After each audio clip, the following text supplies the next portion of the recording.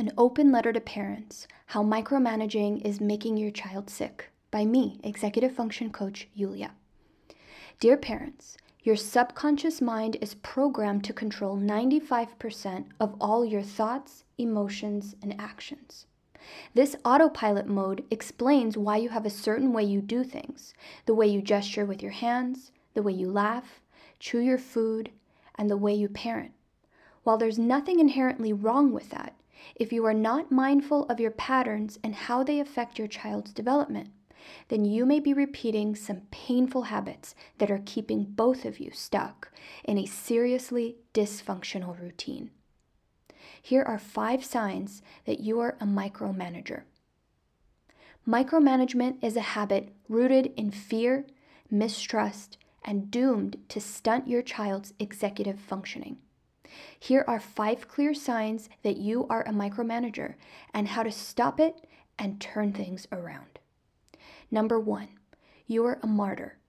You complain of having to do everything yourself, but that also includes stuff your child can do for themselves.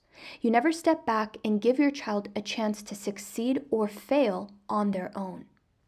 Here are some excuses martyrs use to stay stuck in their habits. Number 1, it'll save me time if I do it myself. Number 2, there's too much at stake to allow this to go wrong. Number 3, when I'm not involved, they will mess up. Number 4, it's my job to make sure things go right. In the rare event that you do ask for something to be done, you plan on fixing it afterward or finishing it so that it lives up to your standards. Either way, your child consistently feels like they've let you down. The message you're sending them is, I don't trust you. Number 2, you nag. Your child is lazy and disrespectful, and you have to stay on top of them constantly just so they get stuff done. You don't trust your child to do what they said they will, because last time they said they would, they half-assed it or skipped it altogether. So this time, you're prepared. You check in every 5 minutes, you stand over them to give them direction and feedback at every step. The message you're sending them is, you're not doing enough. Number 3, you lecture. You need to teach your child a lesson or they will never learn. You're not a perfectionist. You just want to help your child do it the right way, aka the way you do it. So you offer lots of constructive criticism and lecture them about something that should be easy or they should know how to do by now. The message you're sending them is, you're not good enough. Number 4, you use coercion, the art of persuasion through threat or force.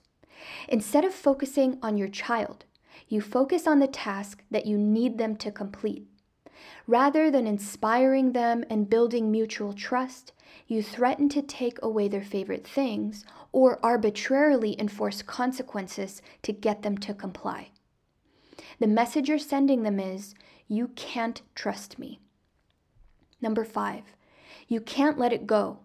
You work hard to convince your child that your way is the right way. You've been there, done that, and you've got decades of experience on your child. Why won't they just listen to you and do it exactly like you told them to do it?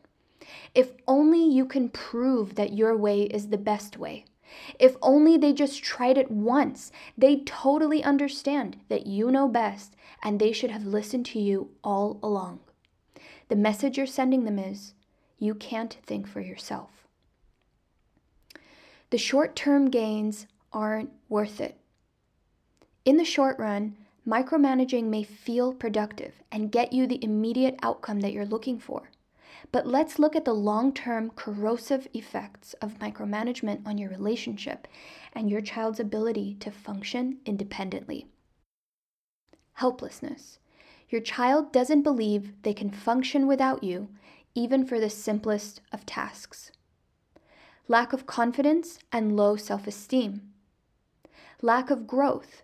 Your child is stuck in their comfort zone and never challenged enough to try new things and to learn from their mistakes. Chronic stress. Your constant oversight and negative messages are a huge stressor for your child. They will internalize the messages they receive and start believing there's something wrong with them. Lack of trust in you or your intentions. Arguing, tantrums, power struggles, and lack of respect. Fear of failure and fear of making you angry, hostile, or disappointed.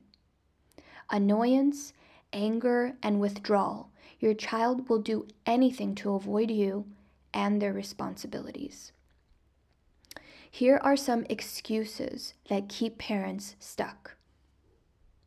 If any of the above ring true, then you know it's time to completely overhaul your approach, but actually doing so seems overwhelming or scary. Because change is uncomfortable and takes lots of hard work, it's easier to stay stuck instead and point to a long list of excuses of why you are the way you are. It's important to address these excuses here and call them out for being total BS. Sorry, not sorry. Here's a few excuses that I hear from parents consistently. But what if he or she fails? This is how I've been my whole life. I can't change, or my child can't change. I'm too impatient. My child is different. They can't do this on their own. This is the way my parents raised me. We've got more important issues. Have you seen his or her grades? What do you mean? Things are fine just the way they are. I just need to push my child harder. I'm hoping things will get better on their own. If only blank would happen, everything would be better. If only my spouse would blank, things would be better. If only my child listened, we wouldn't have these issues. Sorry, parents, I'm not buying it. I have higher expectations for you. And you need to hold yourself to a higher standard for the sake of your child's long-term spiritual, intellectual, and emotional development. This stuff matters. Focus on the right outcomes. Change is not easy, but it is worth it.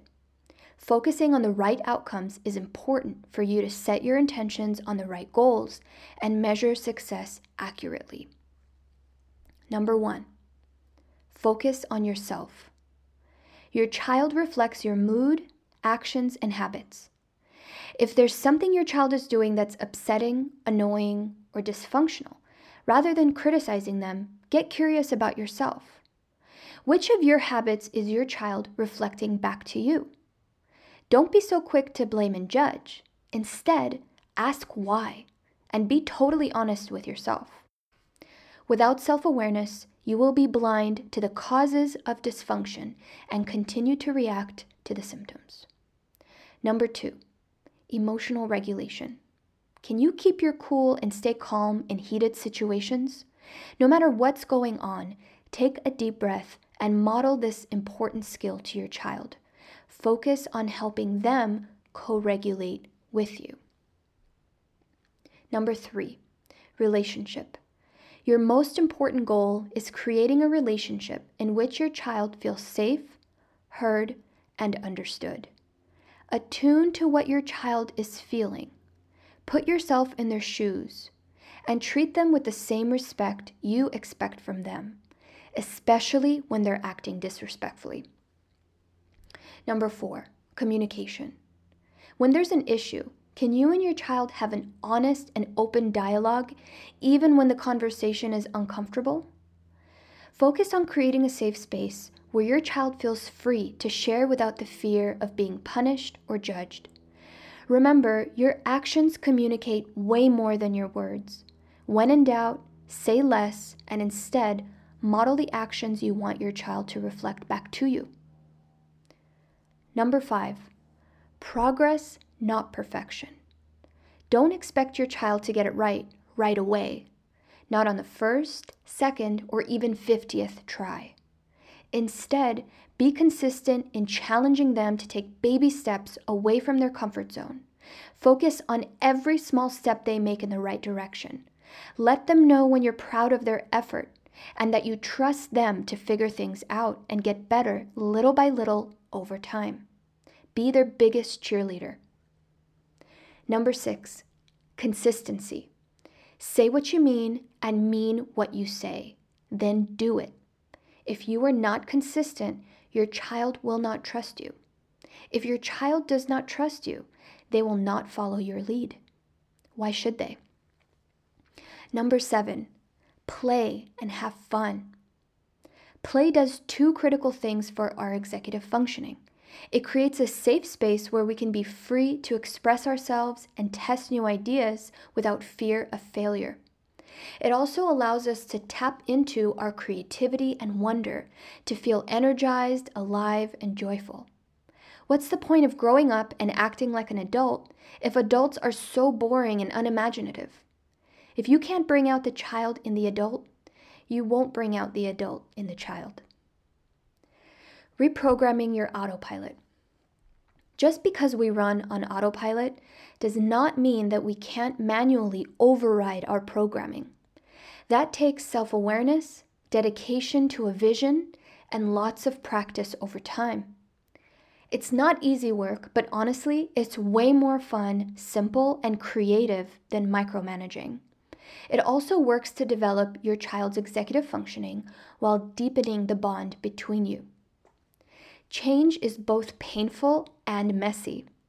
It's also totally worth it. You will feel your child's resistance and your own resistance. You will need to practice being comfortable with uncomfortable thoughts and feelings. You will need to be consistent, mindful, and let go of the need to prove, to punish, and to control. You will need to be fun, silly, and creative. Only then can you stop being a micromanager and become your child's greatest leader, someone who they look up to and respect, someone they come to for compassionate guidance and support, someone with whom they can have fun and express themselves freely, someone who makes them feel safe, confident, and powerful. All my best, parents. Thank you for listening.